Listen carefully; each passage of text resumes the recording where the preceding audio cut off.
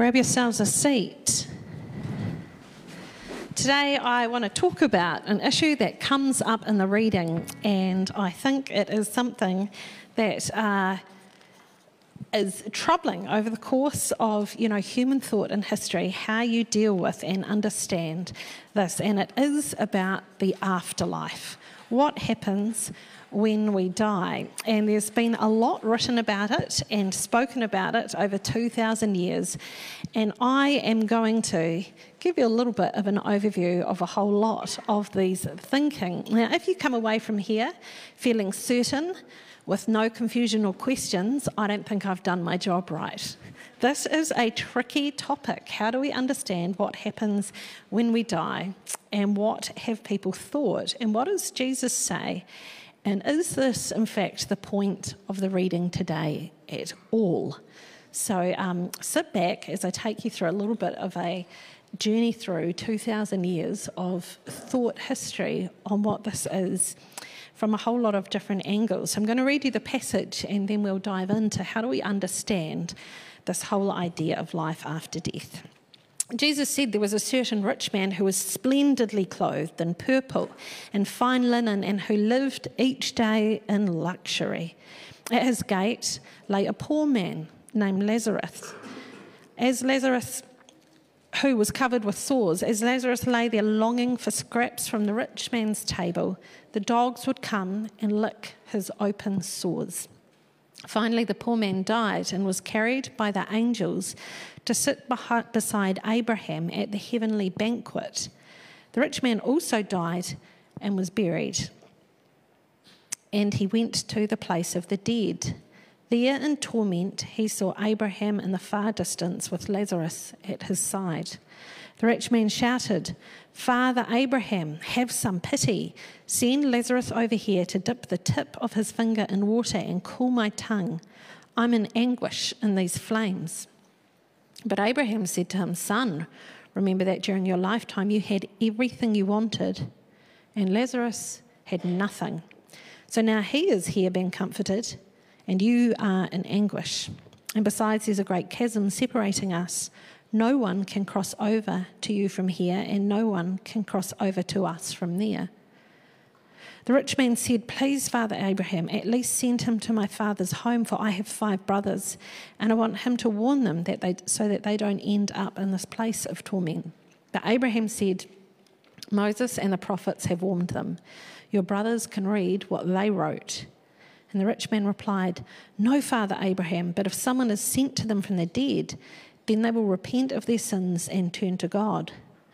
But Abraham said, "If they won't listen to Moses and the prophets, they won't be persuaded, even if someone rises from the dead." So in the early church, for the first 50 or so years, the early followers of Jesus were writing letters and telling each other, here is the story of the gospel. And then time went on. By about 200 years after Jesus' death and resurrection, early church fathers, they're called because they were typically men back in the day, they were writing and they were saying that the truth or the trick to eternal life is doing good deeds. And if you do good deeds, that's when you inherit eternal life. And then the bureaucracy of a large church grew up around, and it became that the trick to eternal life was to be part of the church. And so if you think medieval Catholic Church, and you've probably seen it in movies, this rich, sumptuous kind of organisation with priests and bishops that have people, trapped with this fear that if you are not part of the church, you are going to go to hell for all eternity and suffer terrible suffering. And you think artworks during this time, and there are lots of them, paint a pretty grim picture of this eternity and torment. And so this captures people's minds and imaginations. And, people ran to get their babies baptised as soon as possible because that meant they were part of the church, and then that meant that they would go to heaven when they died, and people living in this fear of eternity. Now, I think there's some similarities to this point in in Christian history with some groups that emerge now. If you think, again, I talk about this a lot, but I'm fascinated by it. If you think of Gloria Vale and you hear the stories, people say they wanted to leave, but were too scared because they thought they'd be going to hell if they left Gloria Vale. It's the same kind of technique of, get people in a group and then tell them, if you leave this group, you're going to suffer for all eternity in torment. It's quite a good incentive to stay, but again, very controlling. And in the midst of this thinking that had grasped people's imaginations and held them with fear, in about the 1500s, a man called Martin Luther, who was a Catholic at the time, wrote about this whole situation, what he saw happening that had become, he believed, quite corrupt. And he wrote, and his thinking sparked off what we now call the Protestant Reformation, that changed the way of thought and thinking, not just in Christian history, but probably in Western human history around people's thinking of what happens when you die. And he wrote these words: "I admit that I deserve death and hell. What of it? For I know one who suffered and made satisfaction on my behalf. His name is Jesus Christ, Son of God, and where he is, there I shall be also." And here, cutting through this noise of, if you are not part of the church, you're going to hell, came Martin Luther, who said, Jesus has paid the price, has taken the punishment, and so therefore our eternal destination is heaven. Martin Luther King went on to say that one of the things we wrestle with is this possibility of this free gift. The sin underneath all our sins is to trust the lie of the serpent that we cannot trust, the love and grace of Christ, and must take matters into our own hands. Now you see, if you look around in culture, this idea has permeated around actually what we need to do is be a good person. It's back to this idea, if you're a good person, you go to heaven. If you're a bad person, then you go to hell, and it's your own efforts. When someone dies, you hear this language all the time. Should I say this? You hear it. He was a good bugger. He's going to heaven. That's kind of in New Zealand. That's what people say.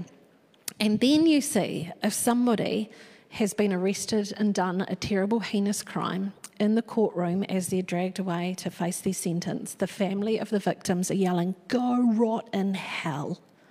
And this is our idea in our culture. If you're good, you're a good person, you're going to heaven. If you're bad, you're going to hell. It's come back to this idea, this is something we have to work out. And the reality is, we're just still striving.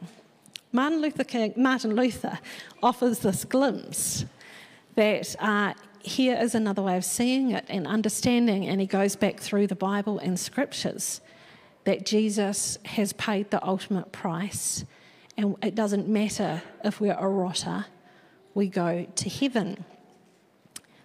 Now, in the sort of 50s onwards, there grew up, and some of you will have grown up in churches that have sort of sprung up since then or grown since then, this idea, therefore, that the one thing that is needed for you to go to heaven is to claim Jesus, as Lord. And so there's been almost an industry created around creating little pamphlets that have in the back of them the sinner's prayer. Has anyone here heard of the sinner's prayer? Heard that phrase? Now, at 9 o'clock this morning, lifelong Anglicans mostly, they'd never heard of this. What is this thing? So people here will know what this is. So the sinner's prayer was this: we're all dirty rotters destined for hell. All you need to do now is say that you trust in Jesus. Bingo, ticket to heaven.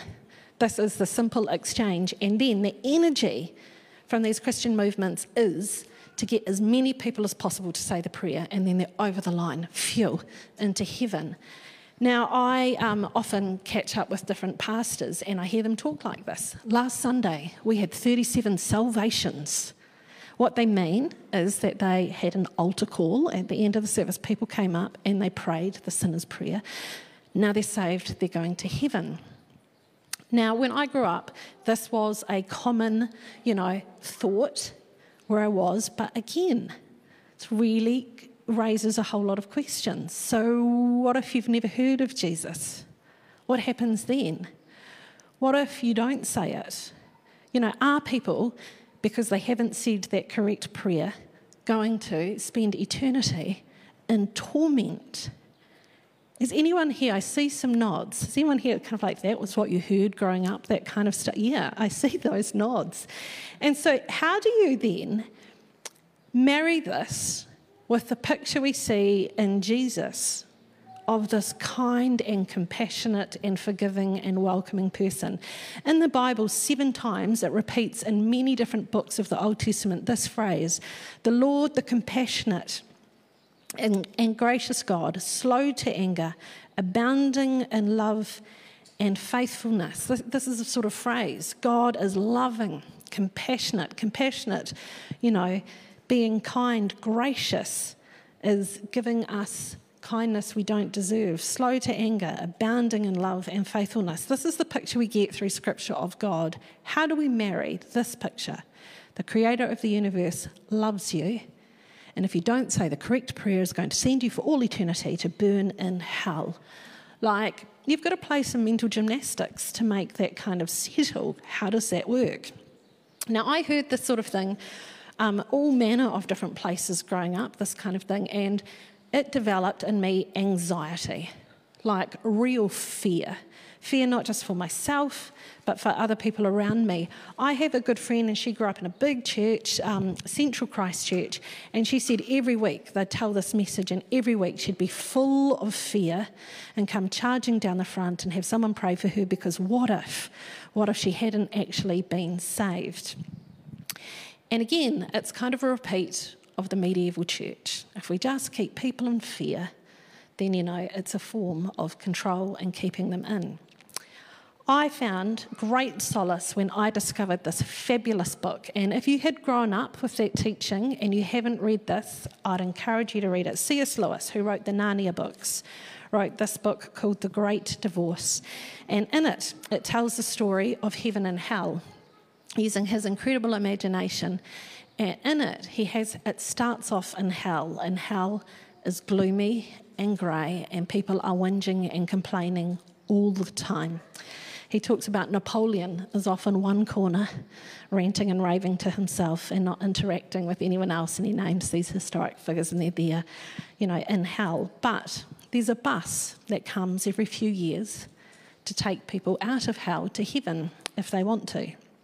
And so the character in the story goes and lines up for the bus, and he's whinging and complaining, and everyone in the line is whinging and complaining, which reminds me a little bit of New Zealanders in queues, but there they go, whinging and complaining in the line, and eventually the bus comes and takes him. And heaven is so real and so beautiful, it hurts him. And then unravels the story, and I'm not going to tell you how it finishes. You can buy this book relatively cheaply online. It's a good story. But not in this book, but some of his general thinkings and writings around it. This is what C.S. Lewis says. I've got 3 quotes from him. We must picture hell as a state where everyone is perpetually concerned about his own dignity and advancement, where everyone has a grievance, and where everyone lives the deadly serious passions of envy, self-importance, and resentment. But this is his interpretation then of who ends up in hell. There are only 2 kinds of people in the end: those who say to God, "Thy will be done," and those to whom God says in the end, "Thy will be done." All that are in hell choose it. Without that self-choice, there could be no hell. No soul that seriously and constantly desires joy will ever miss it. Those who seek find. Those who knock, it is opened. And the last quote: I willingly believe that the damned are in one sense successful, rebels to the end, that the doors of hell are locked on the inside. Really fascinating turn and take and understanding of, this concept. So that's one way of understanding it. I could leave you there because that's quite a comfortable one, but now I'm going to tell you some other concepts that people are wrestled with, because I think, how you view the afterlife affects how you live here and now. Now, in the Bible throughout, there are 4 words that in English are sometimes translated as hell. The first one's in Hebrew. You find it in the Old Testament, and it means Sheol. It literally means grave, like those out there, if we were talking in Hebrew, would say Sheol. They're graves. Now, sometimes they translate this word grave, and sometimes they translate it hell. Does it mean hell? Does it mean grave? It's tricky to understand. Now, in Jesus' time, the Jews were divided into 2 camps, those that believed in an afterlife and those that didn't. The Sadducees didn't believe in an afterlife, the Pharisees did. And so they were unconvinced, and they had different perspectives. Some of them was like, you die, that's it. You go rest with your ancestors, and that's metaphorical. You're lying there. And others are like, no, there's an afterlife. The next word is Greek. You find it in the New Testament, Hades, exactly the same meaning as Sheol, grave, ambiguous to what it means. Then there's a word Gehenna that is sometimes used. This is used as a metaphor because Gehenna is a real place. It's a rubbish dump where people who were very unwell lived. So it's a horrible picture of torment. And the final word, Tartarus, is a Greek word that means hell, because the Greeks had a very defined concept of hell. A lot like a lot of pagan cultures, very defined picture of hell with the fire and the torment. But here's a comment on all of this. The Greek hell was Tartarus. This is the only word in the Bible that actually means hell in either Greek or Hebrew, but the word Tartarus appears only once in the entire Bible in 2 Peter 2:4, and that verse is about fallen angels awaiting judgment. So it is not eternal and it is not for human beings. The only verse in the Bible that contains a word that actually means hell is about a place where Satan and other fallen angels will await judgment. So here's a different view. There's actually nothing for those eternal punishment, for the bad eggs. It's just, it finishes. And if you come to some scriptures with that in mind, you start reading really popular verses a little bit differently. For the wages of sin is death, but the gift of God is eternal life through Jesus Christ our Lord. When I read this growing up, I would have read it, the wages of sin is hell, but the gift of God is eternal life through Jesus Christ our Lord. The words are, the wages of sin is death. And here enters this idea that maybe everyone dies, but for those who trust Jesus, there is the gift of eternal life. There's a gift to be risen again. Even this famous John 3:16, this is how God loved the world. He gave his one and only Son so that everyone who believes in him will not perish, but have eternal life. God sent his Son into the world not to judge the world, but to save the world through him. So here is again a completely different interpretation. And I think in our Western sensibility, this feels good. Nobody is tortured for eternity in hell. People just cease to exist. But there's a comment made that this doesn't go down so well in cultures that suffer a lot. And you think in the Ukraine at the moment, you think what Putin is doing. And I want to read some reflections on a theologian called Miroslav Volf, who is from Eastern Europe. And this is what he says. It's easy for us to scoff at divine justice when we're used to counting on human justice. But in places where there is no human justice, they don't scoff at divine justice. They cry out for it. If God were not angry at injustice and deception and did not make the final end to violence, God would not be worthy of our worship. In his book, Free of Charge, Miroslav Volf says, although I used to complain about the indecency of the idea of God's wrath, I came to think that I'd have to rebel against a God who wasn't wrathful at the sight of the world's evil.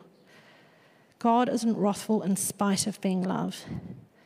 God is wrathful because God is love. So we're left in this perplexing place. And as I said, I'm not going to resolve it. How do you feel about Hitler and his eternity? What do you think should happen? What about your own eternity? And then what is this parable actually all about? Here's the story of a poor man who, it seems, just by being poor goes to heaven, and a rich man goes to hell. I think the issue with this parable is it's interesting to ponder, what is Jesus saying about heaven and hell?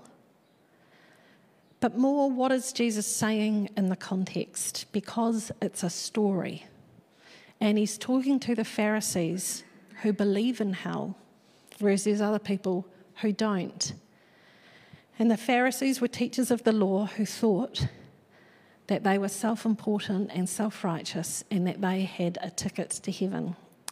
And the point of the story, fascinating though it is to ponder what happens when you die, the point of the story is to call out the Pharisees for being hypocrites. You think that you're assured of your salvation, but look at your lives. Jesus is constantly inviting people into this new kingdom. And it's a kingdom that will reflect the values of his eternal life, where everyone finds a welcome, where the sick are healed, where the poor find relief, and there is no more suffering, and Jesus invites us to live out this kingdom here on earth. And he's challenging the Pharisees because they don't. They don't live out this kingdom. They live by their own pride. And so here is a passage where Jesus is calling them. Here's what you believe. You believe that certain people are going to heaven and that you're sure of it. But I tell you this, you don't even care for the poor at your gate. And here's the challenge for us in our rich Western context, assured of our own success in the world. Jesus wants us to remember and to be concerned with the poor. So how do we live this? How do we live this in our life? I want to finish by reading you a quick passage that the Apostle Paul wrote to young Timothy, saying what to do with this whole desire to be wealthy that had caught the Pharisees in this trap. And Paul writes to Timothy, "True godliness with contentment is itself great wealth. After all, we brought nothing with us when we came into the world, and we can't take anything with us when we leave it. So, if we have enough food and clothing, let us be content. But people who long to be rich fall into temptation and are trapped by many foolish and harmful desires that plunge them into ruin and destruction. For the love of money is the root of all kinds of evil, and some people craving money have wandered from the true faith and pierced themselves with many sorrows. Pursue righteousness and a godly life, along with faith, love, perseverance, and gentleness. Hold tightly to the eternal life to which God has called you. Teach those who are rich in this world not to be proud and not to trust their money, which is so unreliable. Their trust should be in God, who richly gives us all we need for our enjoyment. Tell them to use their money to do good. They should be rich in good works and generous to those in need, always being ready to share with others. By doing this, they will be storing up their treasure as a good foundation for the future, so that they may experience true life." Here's this invitation. Come and experience true eternal life by being rich to others, generous to those who are in need. Here's a little bit of a summary of that passage. Here is the key. Be content if you have enough food or clothing. Don't love or crave money. Pursue righteousness, faith, love, perseverance, and gentleness. Again, don't trust in money. Be rich in good deeds. Be generous to those in need. Let's pray together. Jesus, It is fascinating to sit here and consider all these things people have written about what happens when we die. And we have a fascination with that. But you call us to live here on earth in a way that reflects the eternity you want us to be called into. Help us to hear your voice in the here and now. To not become so obsessed with what happens when we die that we forget to live now. Lead us in the ways of your kingdom. May we be generous. May we be content. May we pursue your kingdom here on earth. Amen.